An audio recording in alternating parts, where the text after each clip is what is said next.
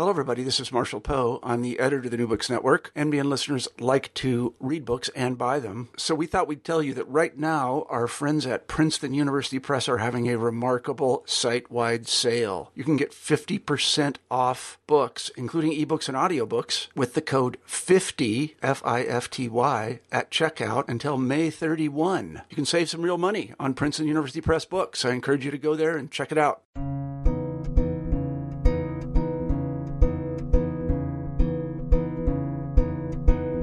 Hello and welcome to New Books and World Affairs. I'm your host, Anna Levy. Today I'll be speaking with Dr. Nikhil Pal Singh about his new book, Race in America's Long War, published by University of California Press in 2017. In this book, Dr. Singh explores links between race-making and war-making throughout.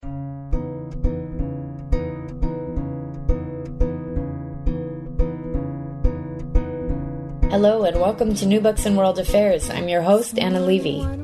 Today I'll be speaking with Dr. Nikhil Pal Singh about his new book, Race in America's Long War, published by University of California Press in 2017. In this book, Dr. Singh explores links between race-making and war-making throughout U.S. history, arguing that each has provided continuous pretext for the other, from settler colonial wars to mass incarceration and the War on Terror. In the era of liberal multiculturalism, he argues, these links aren't diminished but simply take on new forms.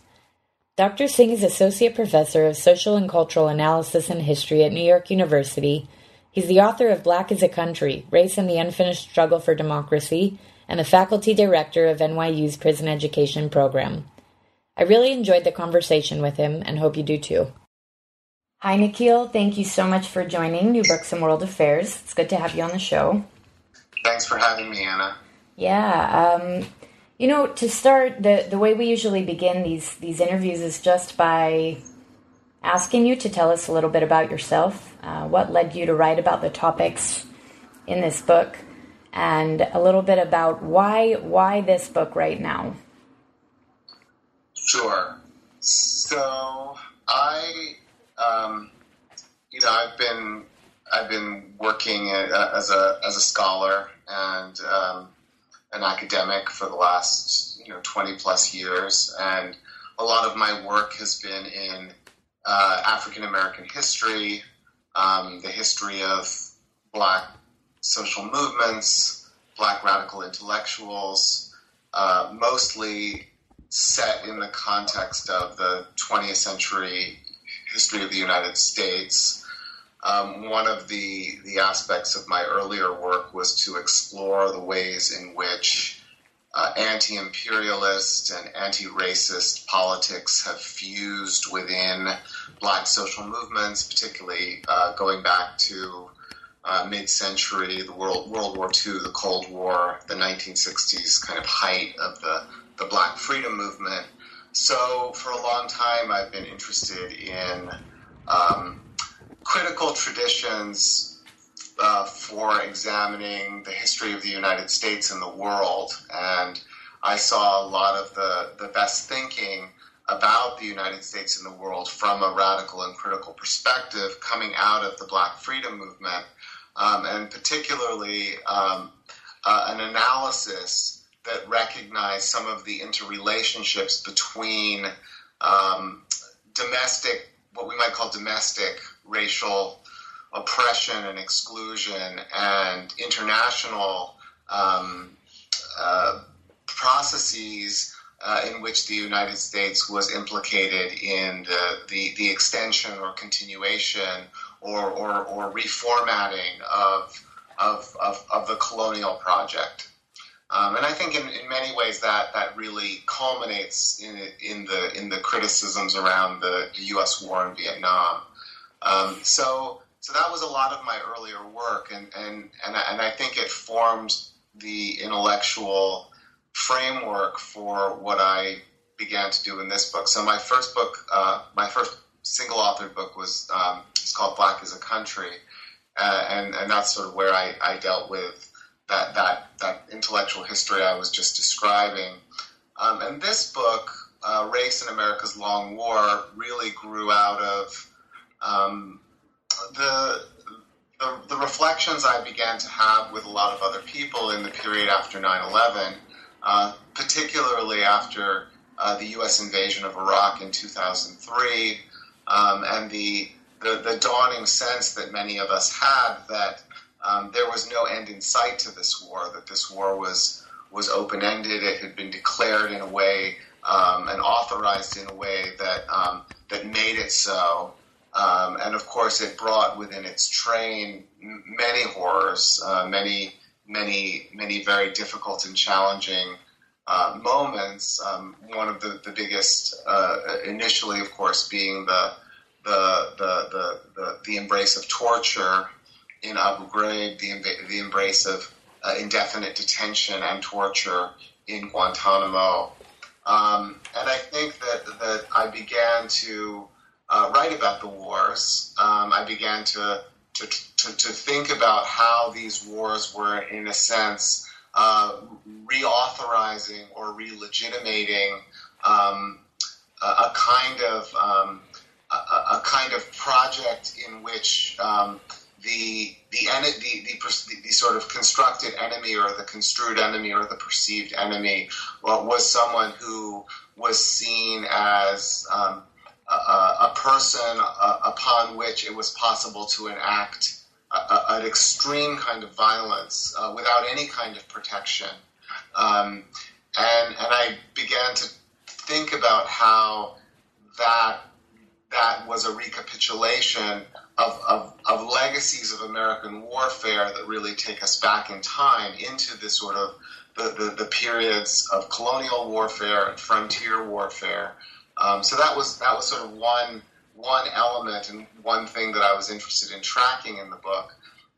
But in the context of what I just said a few minutes ago, I was also trying to think about how it was that the current wars also were raising questions that we had already been grappling with around the legacies and sort of ongoing realities of mass incarceration in the United States. Really a massive social project that begins to gain momentum in the United States in the 1980s, but really sort of takes off and accelerates in the 1990s. So just as the United States is launching the long war on terror, we also are finding ourselves at the high point of a regime of mass incarceration. So I was interested in kind of thinking about how these two phenomena are actually interrelated. That a certain kind of reduction in civil and civic status inside the United States, particularly for people of color who are disproportionately incarcerated, but really for anyone who is a prisoner in a sense, who is criminalized, and that in my thinking these two phenomena were related, and so I began to want to think about how to explore them and to braid an account that didn't separate out foreign policy and domestic policy, and that sort of drew forward what I just described earlier, this sort of longer tradition of thinking about how anti-imperialism, anti-racism are fused, how the way the United States treats its citizens and and those who are not citizens in the domestic space, particularly those who are marked as other in various ways, also is carried over into U.S. foreign policy. So, and there's a sort of reciprocal relationship between the foreign and the domestic in the ways in which conceptions of security, conceptions of risk, conceptions of otherness, who is an object of state violence. But these are actually a kind of single field, and it's important to think of them together. Excellent. So that brings me to the next question, which is the book draws on and contributes heavily to many different disciplines. I mean, just to name a few: settler colonial studies, critical race theory, critical security and legal studies, gender studies. Can you talk about some of the different intellectual genealogies, thinkers that you pull together in these different chapters, and how the frame of war facilitates putting them in dialogue with one another? Yeah, that's a great question. It is a book that's trying to think in a big way, but also in a sort of compressed way about a lot of really complicated processes, obviously. I think that the 2 or 3 strands of thinking that were most influential as I was reflecting again on what's happening in the world and what's happening in terms of American foreign policy and American policing practices, that I was drawn to the literature on the history of the carceral state and its formation, which is now a very broad and interesting and comprehensive literature, where people have really tried to make sense of how this experiment in mass incarceration, which sort of has run so far in the United States, leading to the United States becoming the largest, producing the largest carceral complex that the world has ever seen, and the largest numbers of people in prison, over 2 million, as I said, by the turn of the 21st century.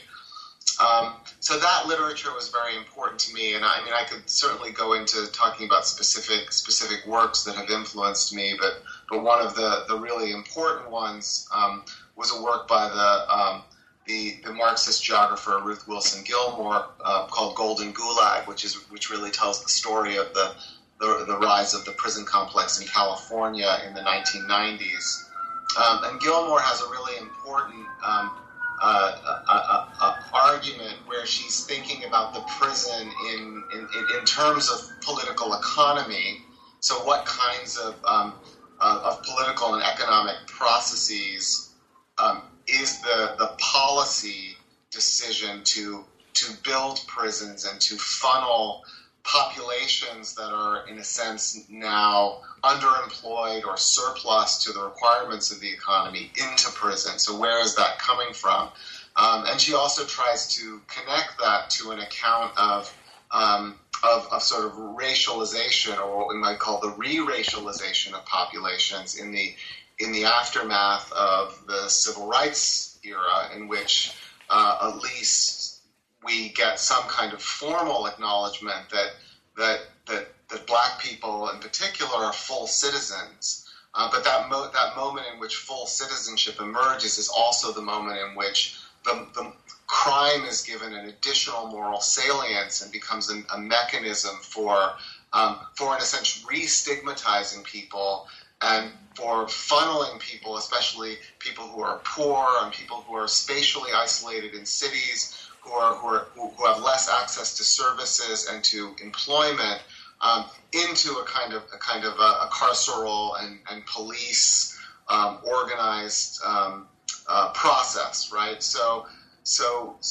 that history of the relationship between the rise of the prison, of the racially targeted processes of incarceration, and how they grow is sort of one kind of line of thinking that I'm following in the reading that sort of brought me to write this book. A second line of thinking would be people who have written in really important and comprehensive ways about the history of counterinsurgency.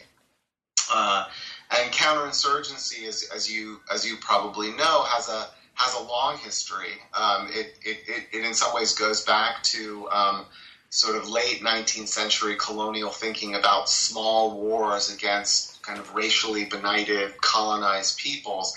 And it has a kind of a French lineage, it has a British lineage, it has a Dutch lineage. I mean, basically all colonial powers were fighting, what they called small wars, or what they didn't even necessarily think of as wars to civilize people, but essentially they were wars of pacification. They were wars designed to control populations where colonial powers were interested in extracting resources or extracting labor or creating various kinds of infrastructure and routes for the circulation of their own manufactured goods and so forth. So there's a long history of colonialism and counterinsurgency that really goes back to the late 19th century, and it really tracks forward all the way through the 20th century. And during Vietnam, the United States really takes up the mantle of counterinsurgency in some new ways to fight the Vietnam War.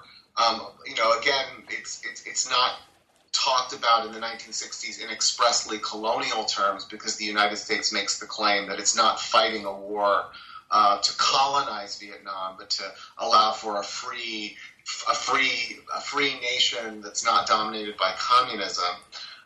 But the language of counterinsurgency and the way in which the thinking sort of develops is drawing heavily upon these earlier traditions.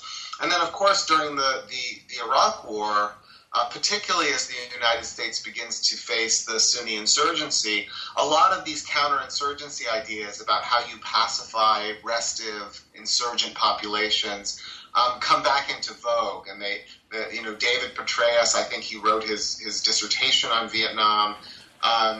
They sort of pull forward these sort of older histories that are rooted in accounts of the French pacification of Algeria, of Britain in Malaysia, of the United States in Vietnam, and so forth. So there's this long arc of counterinsurgency thinking, and one of the best books on this is a book by Lala Khalili called Time in the Shadows, which really sort of deals in a very remarkable and comprehensive way with these different lineages, these different strands, and sort of shows how they were interrelated. So that's a kind of second line of thinking that was really, really interesting to me. And then a third line of thinking would be the sort of the new work that has emerged really in the last decade on kind of indigenous resurgence in North America. There's been a lot of incredible work on North American settler colonialism in both the U.S. and Canada, kind of extending to the Pacific Islands. And of course, there's work also in Latin America that's very important, but I tend to be more focused in some ways on the North American literature for obvious reasons. And in some ways, what this literature has done is not only shown how questions of settler colonialism remain very contemporary. In other words, they're not really questions of the past, they're questions of the present. There's still an indigenous presence, and there's still a project of settlement that is ongoing, and you can see it sort of flare up in the most obvious way in the conflict around Standing Rock, for example, recently.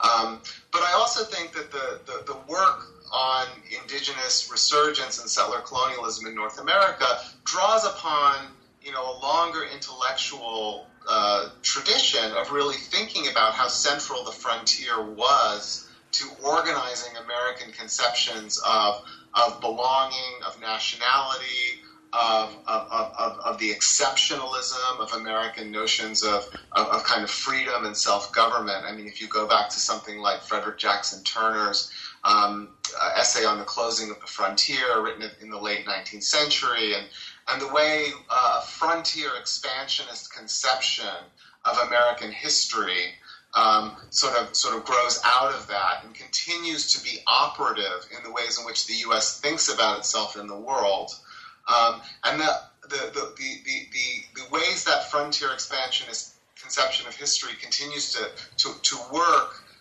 Really is an important part of how I think we need to understand what leads the United States into Vietnam, what leads the United States into Iraq and Afghanistan.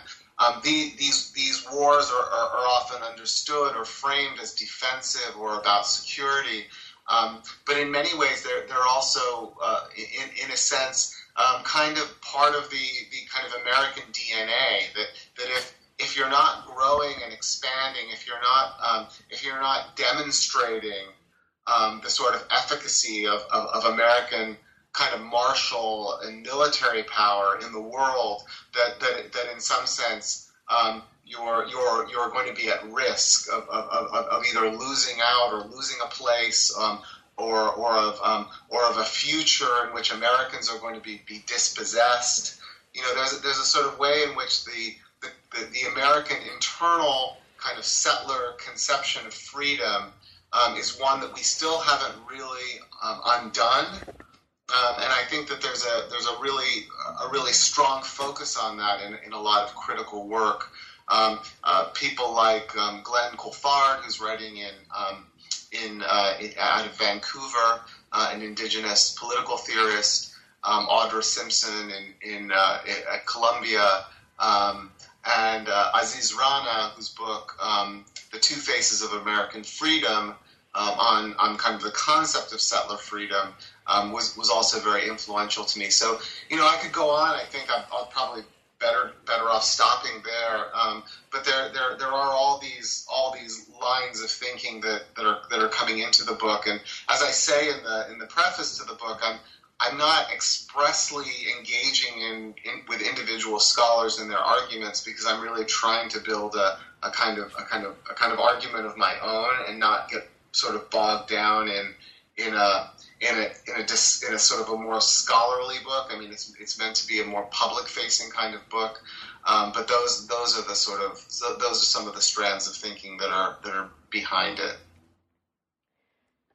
Would you be able to expand a little bit? I'm not remembering the quote exactly, but as you were speaking, there was one quote I remembered, something along the lines of, regarding sort of this founding idea of America, that the concept of liberty had to be reconciled with the development of a criminal enterprise. And I know I'm not getting the quote exactly right. I wonder if you can talk a little bit more about these two ideas working together, this idea that liberty has to be paired with some notion of criminalization for the American project to keep moving forward. Yeah, I think I know what you're referring to. So I think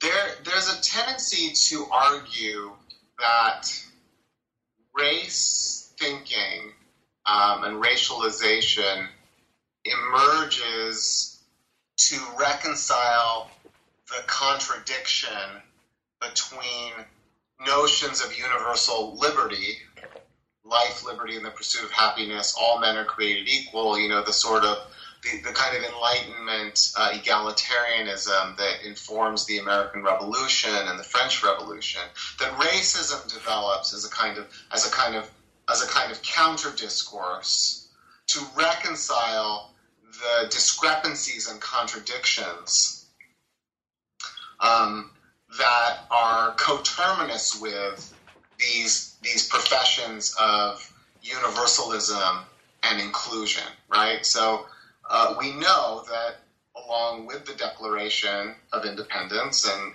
other sort of great charters of human freedom, there is the defense of Atlantic slavery. The slave trade may be outlawed with the origins of the United States, the transatlantic slave trade, but slavery continues, and the internal slave trade begins to develop. Of course, you also have the acceleration of frontier expansion with the Declaration, a kind of a taking off of the gloves or the shackles. Now that American settlers are free to lay claim to more of the territory. And those projects, of course, involve an enlargement of the realms of human unfreedom, both the shackling and direct coercion and seizure of black bodies, and also the seizure of lands that are already inhabited by people who are recognized. And who then have to be in some ways unrecognized or dematerialized, even eliminated, right?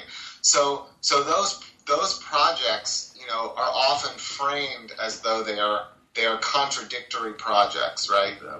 one would seem to run directly against the grain of the other, and racism is often thought, the racism that is then applied or that then grows in the space of that contradiction is often thought to be a kind of a discourse of justification, right? A way of sort of saying that, well, we can do this to black people, or we can do this to indigenous people because they are, in some sense, lesser beings.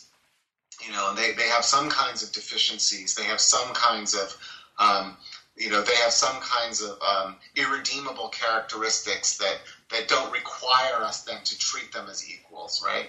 And I think, there's something that's always been unsatisfying about that way of thinking about how racism develops. For one thing, I think it tends to think of racism as a sort of as a primarily ideological construction, as opposed to something that actually emerges very tangibly in an encounter.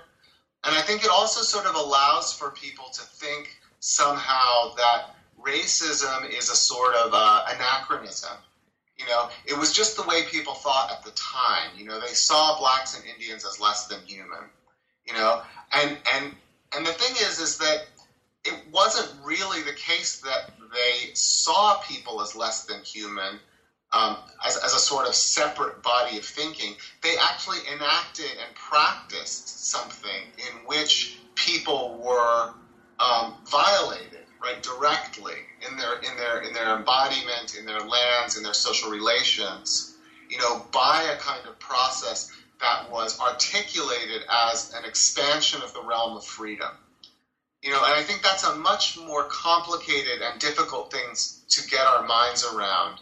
It doesn't allow us as a kind of a compartmentalization, as if these are two separate things. Racism on the one hand and a kind of universal liberty on the other hand. It puts them into a much more tight relationship. And one of the reasons I start to talk about criminalization in that context is because I think that it's something I see and others have seen really right there at the origins.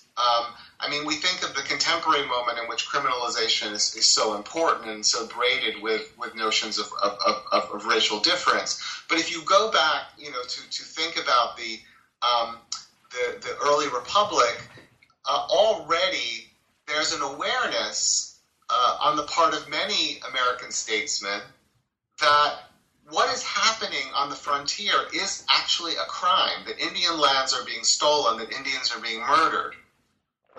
And they're trying to figure out what to do with that fact, right?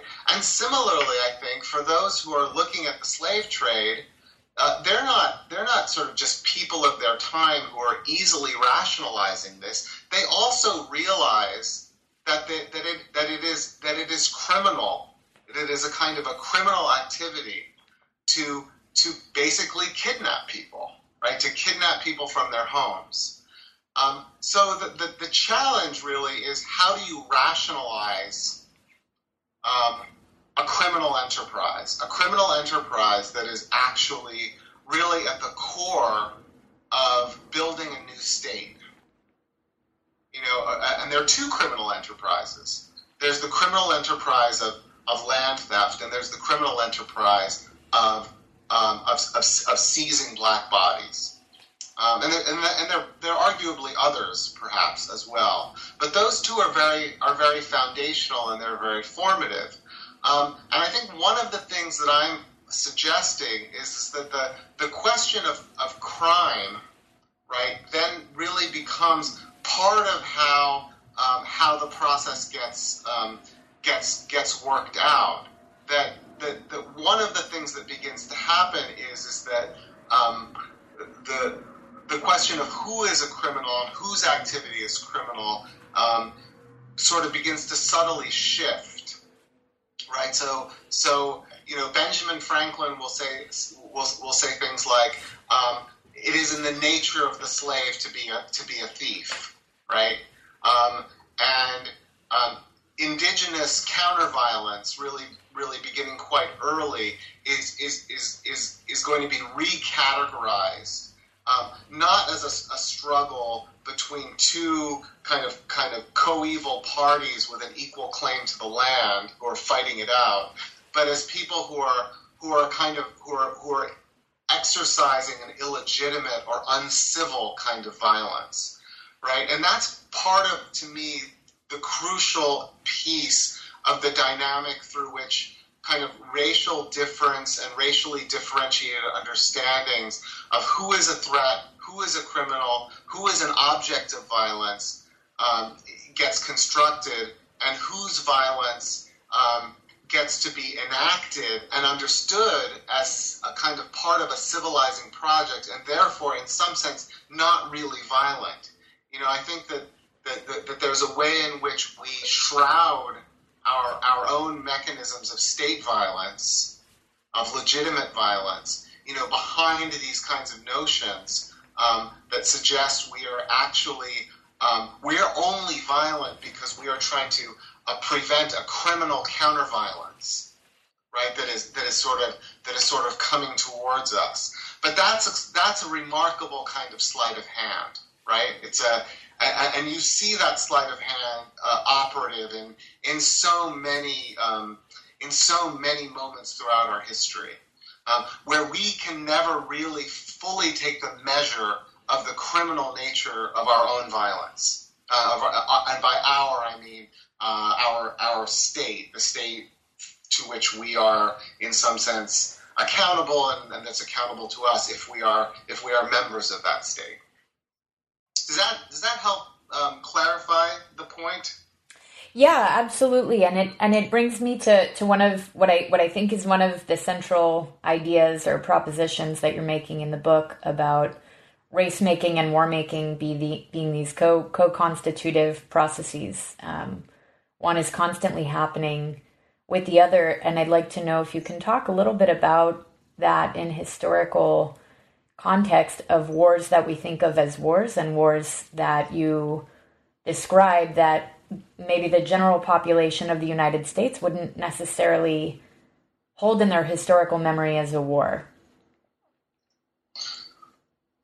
Right. I mean, I think now it's, you know, it may be common to talk of the Indian Wars. You know, certainly the language of war, you know, is sort of ubiquitous in the way in which we think about American history. But in many ways, I think what I'm arguing is that from a fairly early point, there's a recognition that, first of all, there's tremendous asymmetry, certainly by the middle to late 19th century, in the power of the sort of industrializing United States and the native peoples who are still trying to preserve their relationships, their social relationships, and their relationships to the land, but that are being displaced by American expansion. So there's an asymmetry in power, in technology, and that's certainly part of the story. But as I just said in my previous answer, you know, insofar as indigenous counterviolence is redescribed as criminal and thought to be within the purview of a domestic policy, right? The language that John Marshall in the Supreme Court decisions, the famous decisions in the 1820s and 1830s uses is that Indians are domestic dependent nations, right? So they're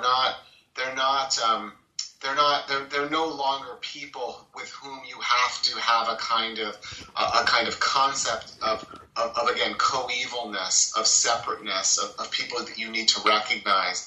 So it's no longer quite war, right? And what I'm arguing is it's more like a police action, right? It's more like people who must be policed, people who, when they're violent, we understand to be criminal. And it's that blurring of the lines between war and police that's very interesting to me, because I think we see that throughout, you know, again, this sort of longer history. And I think similarly, there's a way in which the slave population, particularly in the antebellum period, and particularly in the South, is viewed as, a potentially insurrectionary population, a population that could revolt. So in a sense, they're a foreign population, they're a foreign element, but they're also domestic, right? Because they're understood to be property, they're understood to be sort of within the plantation context and the plantation household. So there's a sense in which they are also primarily the objects of police.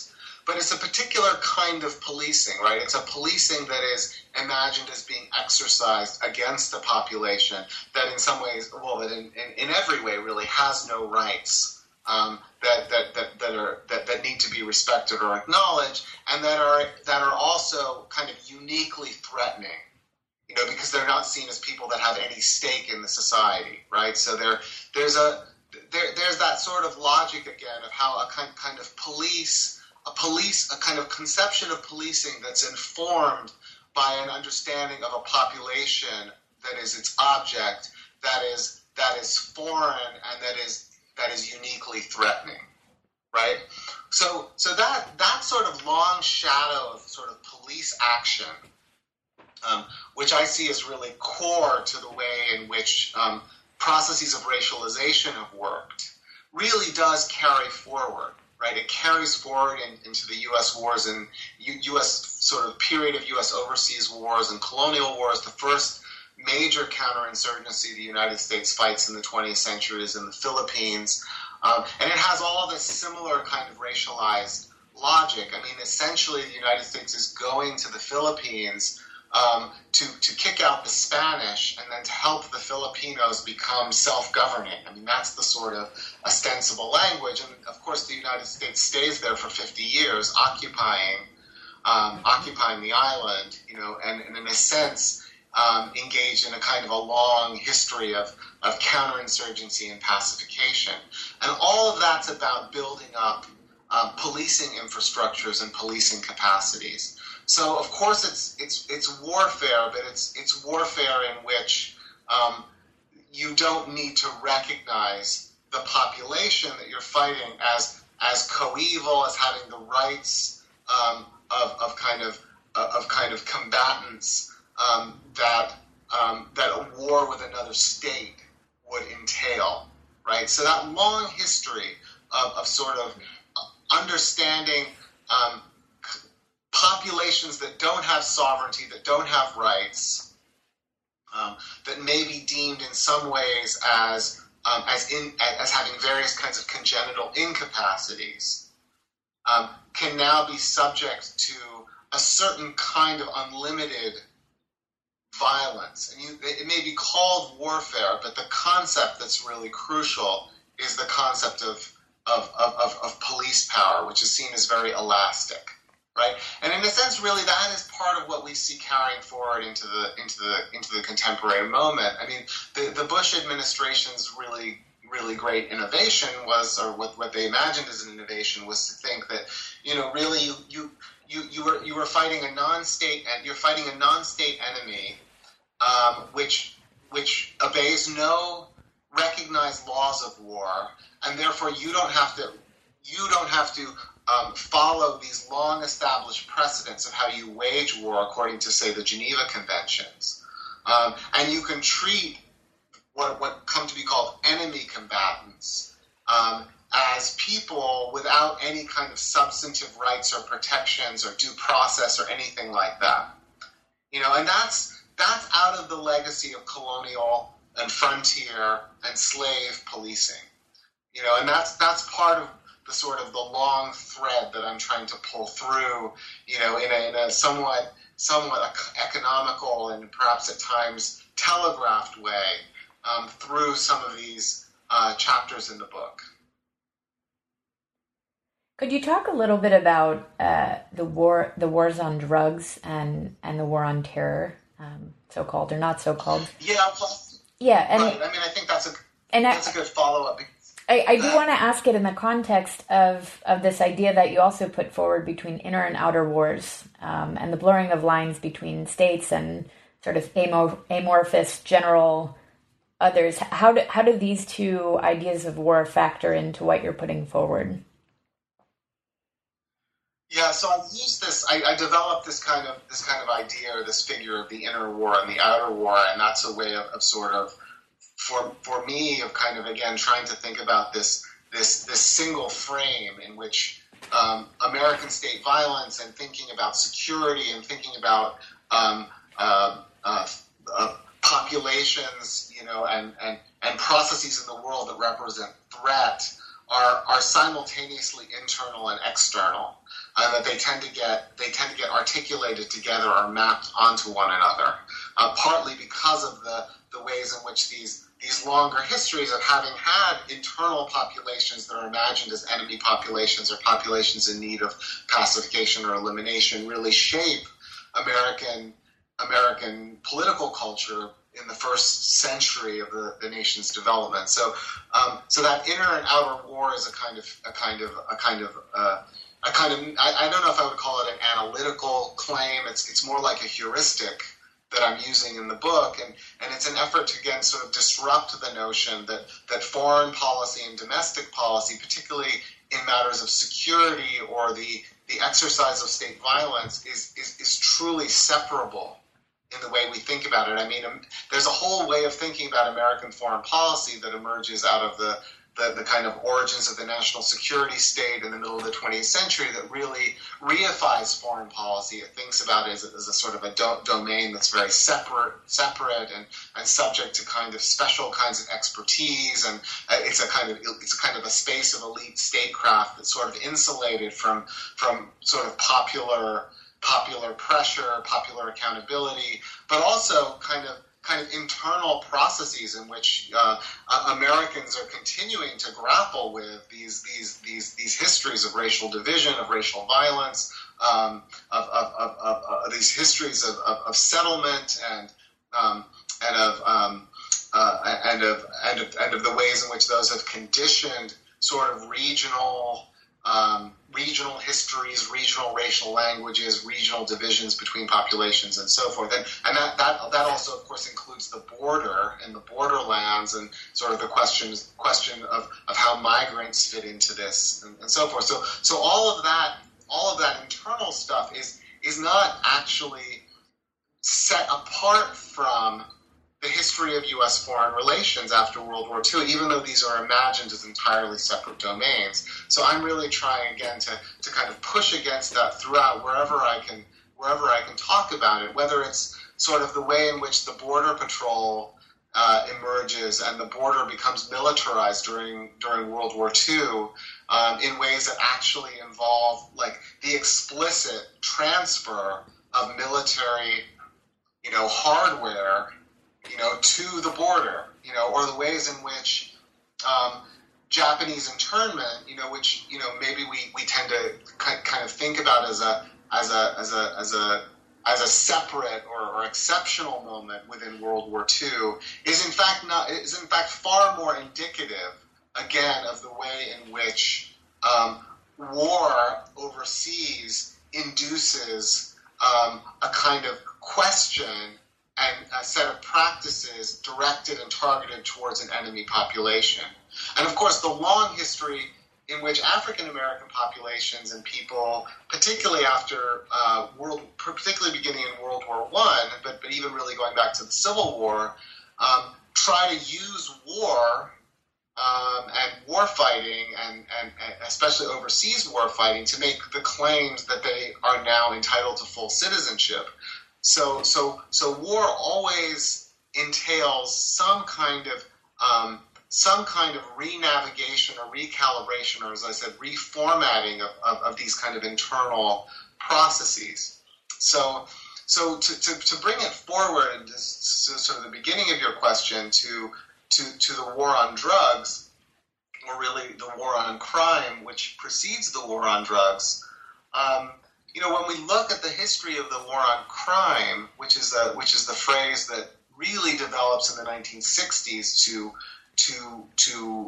make sense of kind of rising crime rates, or what are argued are rising crime rates in the 1960s, kind of street crime, but then also going forward, crimes related to the drug trade. And illegal drug use or the illegalization of certain kinds of drug use. That the framing of that of those sort of phenomenon in terms of war, right, and become very much a part of a response to the urban crisis of the late civil rights era, in which African American populations that have been sharply segregated in urban spaces over a generation are beginning to make demands, right? Demands that really grow out of the sort of longer civil rights imperative, and those demands, of course, are creating ruptures of a kind of spontaneous kind. The legacy of course of riots throughout the 1960s, the most important of which is the Watts riot. This sort of urban restiveness among black populations is going to be completely criminalized in the 1960s.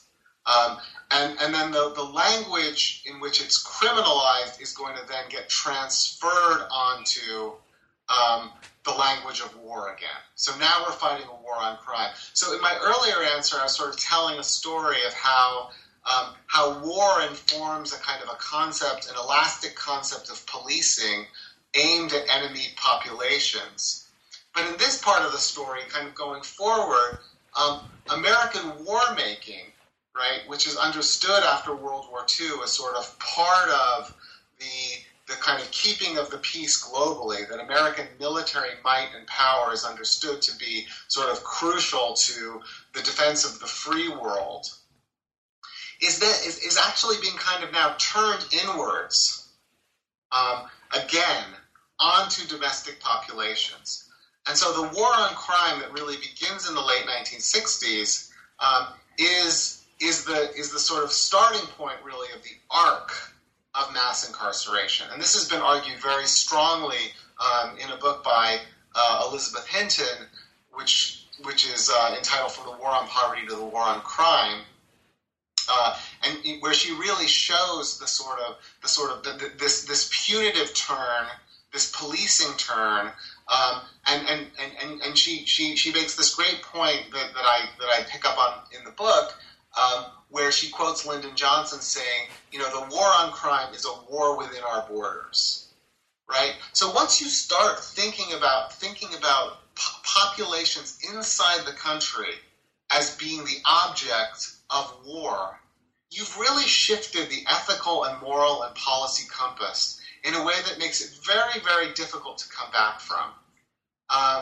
And I think we've lived the consequences of that. I mean, we've lived now with 30 years of a punitive turn, which have led to 2 million people and 2+ million people incarcerated, 8 to 10 million more people with various kinds of in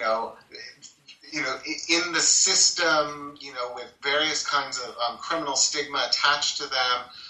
So I think it's 70 million Americans have a criminal record. I mean, it's astounding when you really start to sort of extrapolate out from the impact of this war on crime and of this war footing that is imagined to be at the center of the policing project in the United States after the 1960s. So I think these are almost these are problems that are kind of hidden in plain sight. They become very normalized. But I think what I'm trying to say by really showing how the policing conversation and the war conversation, how the inner war and the outer war, how the long shadows of kind of race war that run through them, kind of buoy them. That there's nothing about any of that we should think of as normal. There's nothing about any of that we should not want to really confront in a very direct way, and to sort of recognize. I think if I have an ultimate goal, to recognize how this has really begun to sort of erode in a really profound way, what we would think of as the necessary basis of any civic order. A civic order being understood as an order in which we live through relations of trust and capacity to govern ourselves without this level of insecurity and violence. Brings me, yep. Oh. Yeah, no, thank you. Yeah. It's, it did take a while, reading through the different parts of this book, seeing how you form it into a coherent whole, which is not linear by any measure, but what it does do is it responds in some way, or puts in dialogue, this moment that we're in, that many people, this political moment that we're in the United States, that many people are describing as exceptional, mobilizing around and having a lot more critical conversations around. And in the closing parts of the book, you put forward some analysis and some thoughts on this moment, how we got here, what is, but even more what isn't so exceptional about it. So I'm wondering if you could talk about that sort of in closing, but also I want to ask if and where you're seeing, given sort of your own background, where are you seeing transformational politics taking place right now? And I also want to ask you, what does opposition to perpetual war, as you've described it, look like? What do alternatives look like? Yes, those are great questions. I mean, especially the last question, which I must say the book doesn't really take up, but I hope to be able to take up more fully in talking about the book. So I'll come back to that.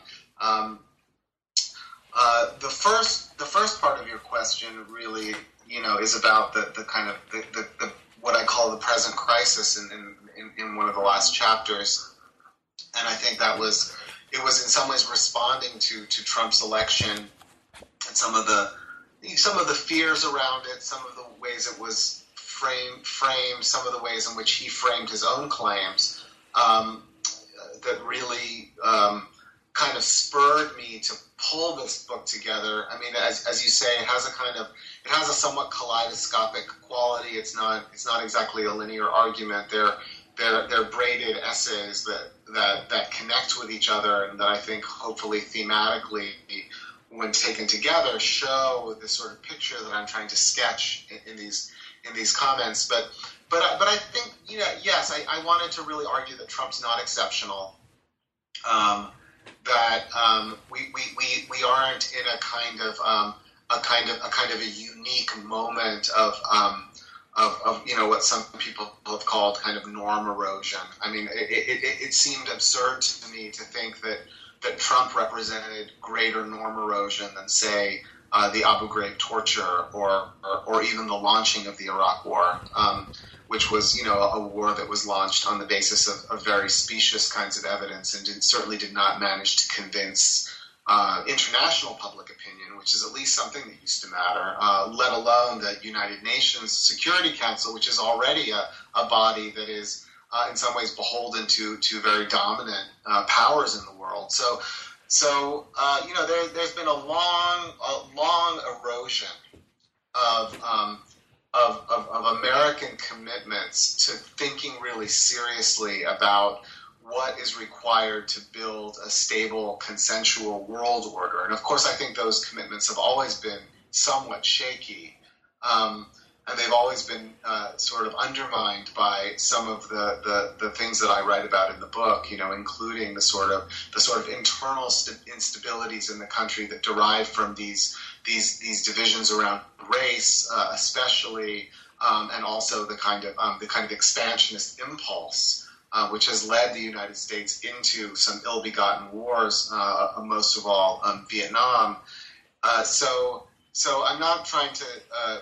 I don't have a kind of a sense that there was once a golden age, but I do think that in the immediate post-war period and coming out of World War II, which was obviously such a cataclysm in world history, unparalleled cataclysm in world history, that there was a level of seriousness in American thinking about how to operate in the world, a kind of a longer term commitment to, what some have called ethical realism, sometimes even a pulling back. I mean, from the brink of disaster, and again, I want to be careful in how I talk about this, and in some ways, this is part of the book that I'm writing now, which is really a book about the Cold War and the origins of American globalism. So it's on my mind.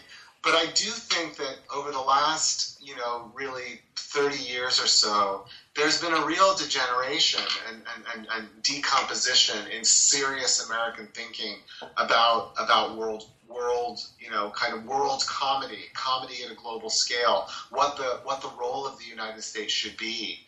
And I think in the post-Cold War period, there really is a resurgence of a kind of unilateralism and hubris, and a belief that military power alone was kind of enough to sort of justify leadership, action, a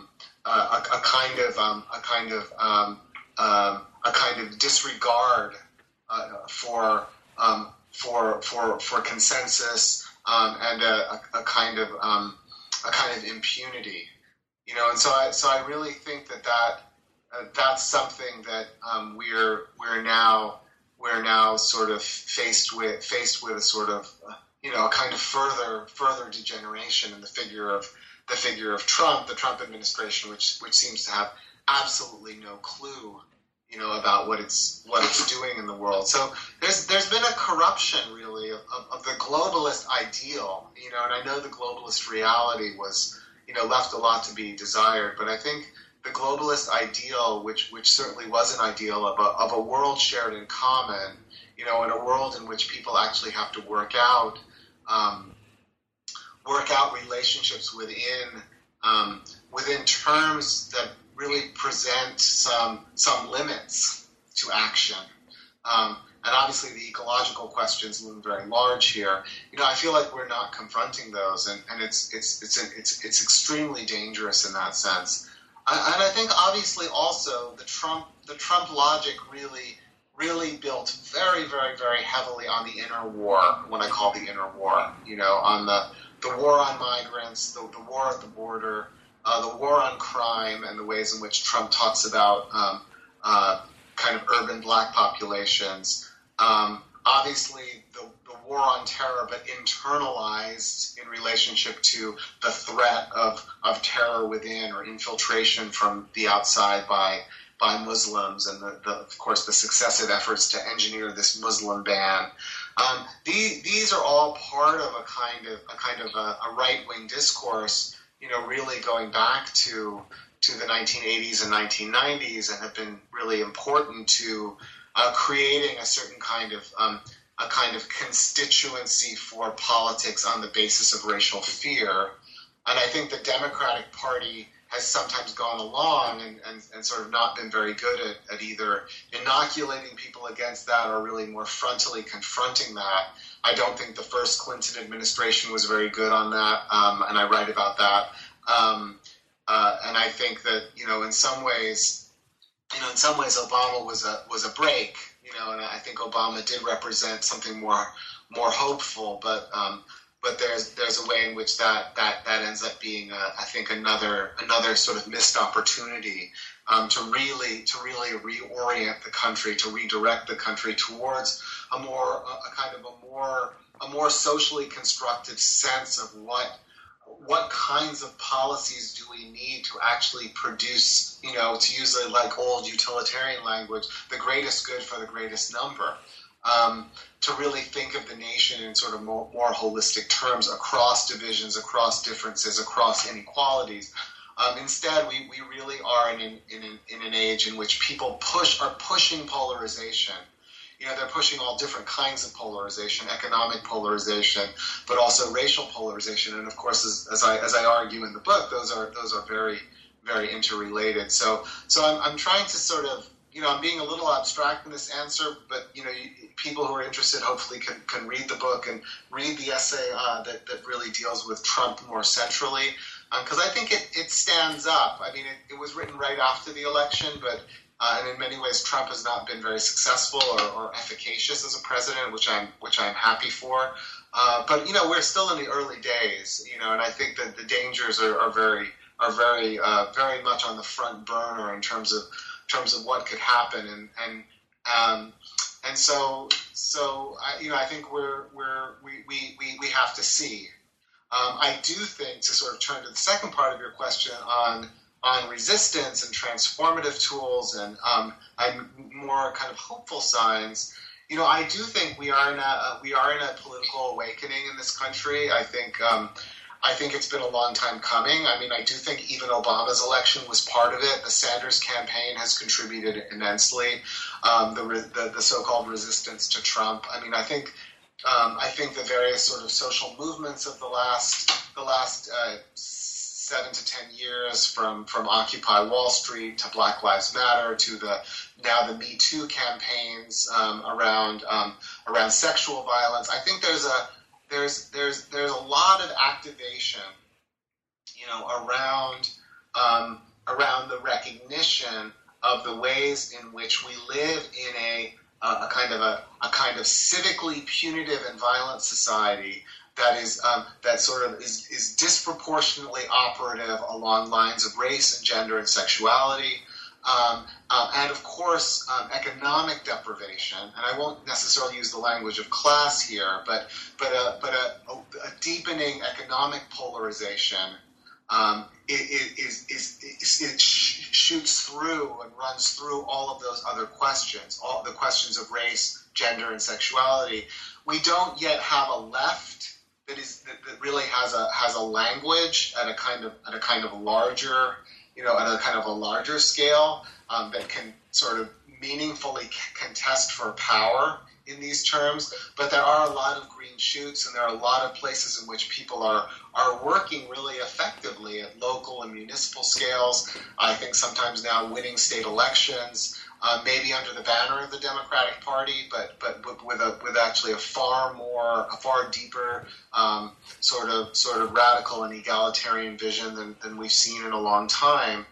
I think the promise of politics in America has always been there. I think that really that is part of the discourse as well. The idea that this is a democracy in which flows from popular self-government. Popular self-government gets distorted into populism and gets distorted into various kinds of exclusionary visions of the polity perpetually.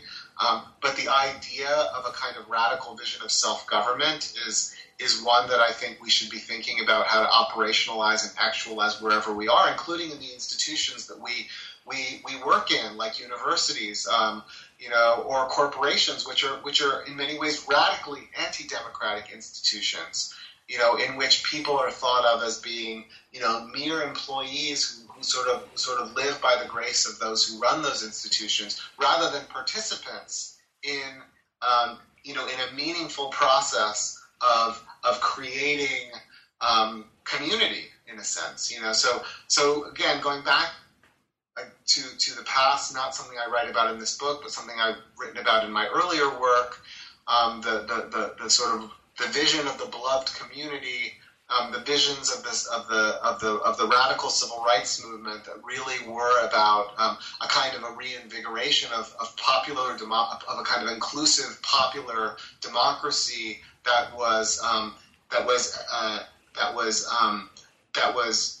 fundamentally aimed at reforming what King called these interrelated evils of racism, militarism, and materialism. I mean, those are ideas that run through the grain of the history of the United States and the kinds of oppositional movements and social movements that we've had, and those are still very, very palpably and powerfully a part of the world that we're in, and they're the promise, really, that we have to draw upon. And I'd only add to that we really need to have those visions infused with a much stronger sense of the problems that are imperiling our shared ecology, the challenges that are imperiling our shared ecology, and that are really going to, I think, require us to rethink a kind of idea that that very few people are willing to rethink, which is the idea that our economy needs to be run on a notion of kind of perpetual growth. Perpetual growth is a little bit like perpetual war. It's a kind of faith, that if we don't grow, we're somehow going to die. We're somehow going to fall back into some kind of much darker,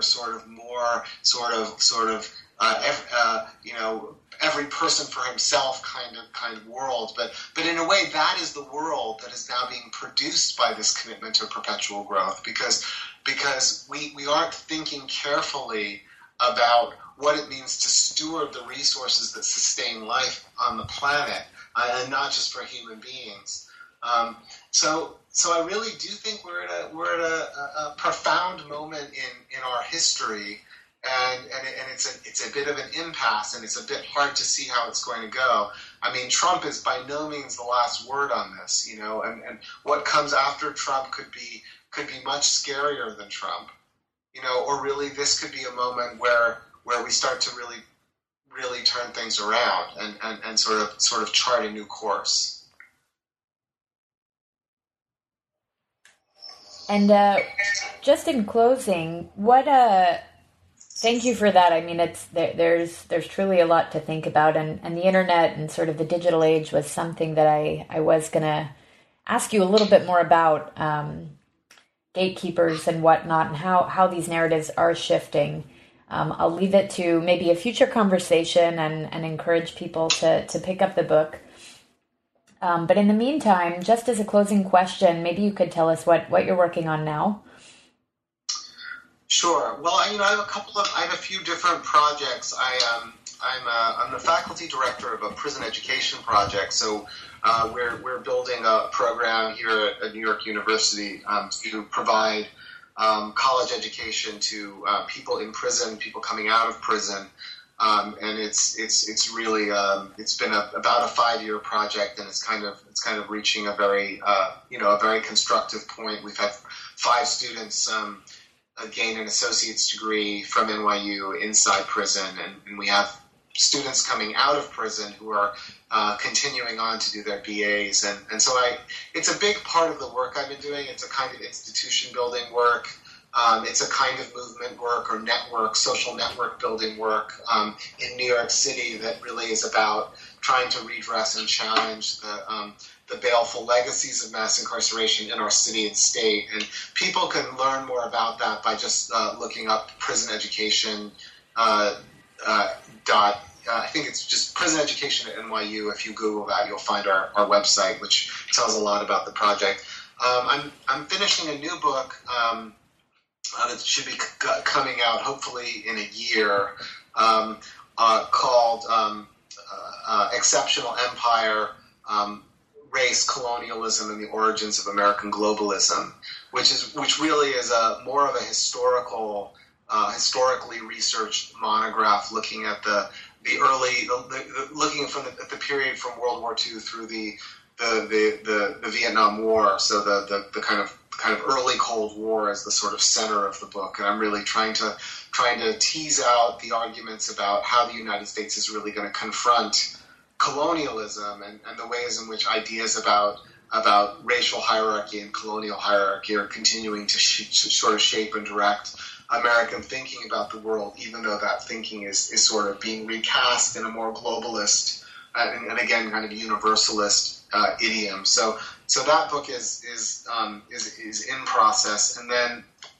I have another piece coming out next month in N+1 on some research that I've been doing with Professor Thuy Linh Tu, my collaborator, which is on it's right now the piece is focused on Alabama in the present day and on efforts to bring back manufacturing in Alabama, and it's really about some of the race-class conflicts in Alabama right now.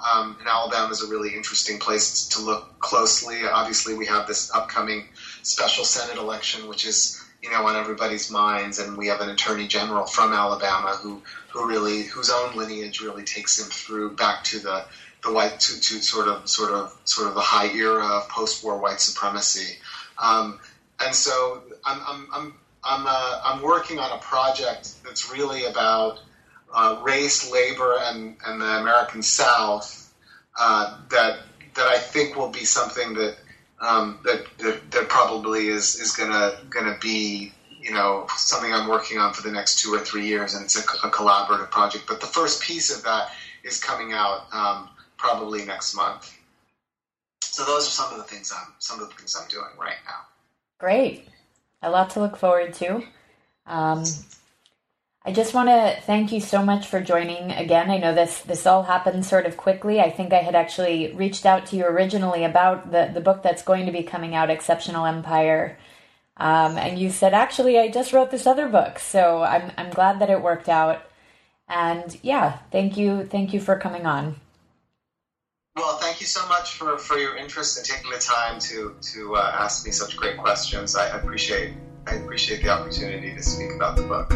Só há no ar uma melodia, já posso sentir na pele a maresia, deixar sua assinatura de sal.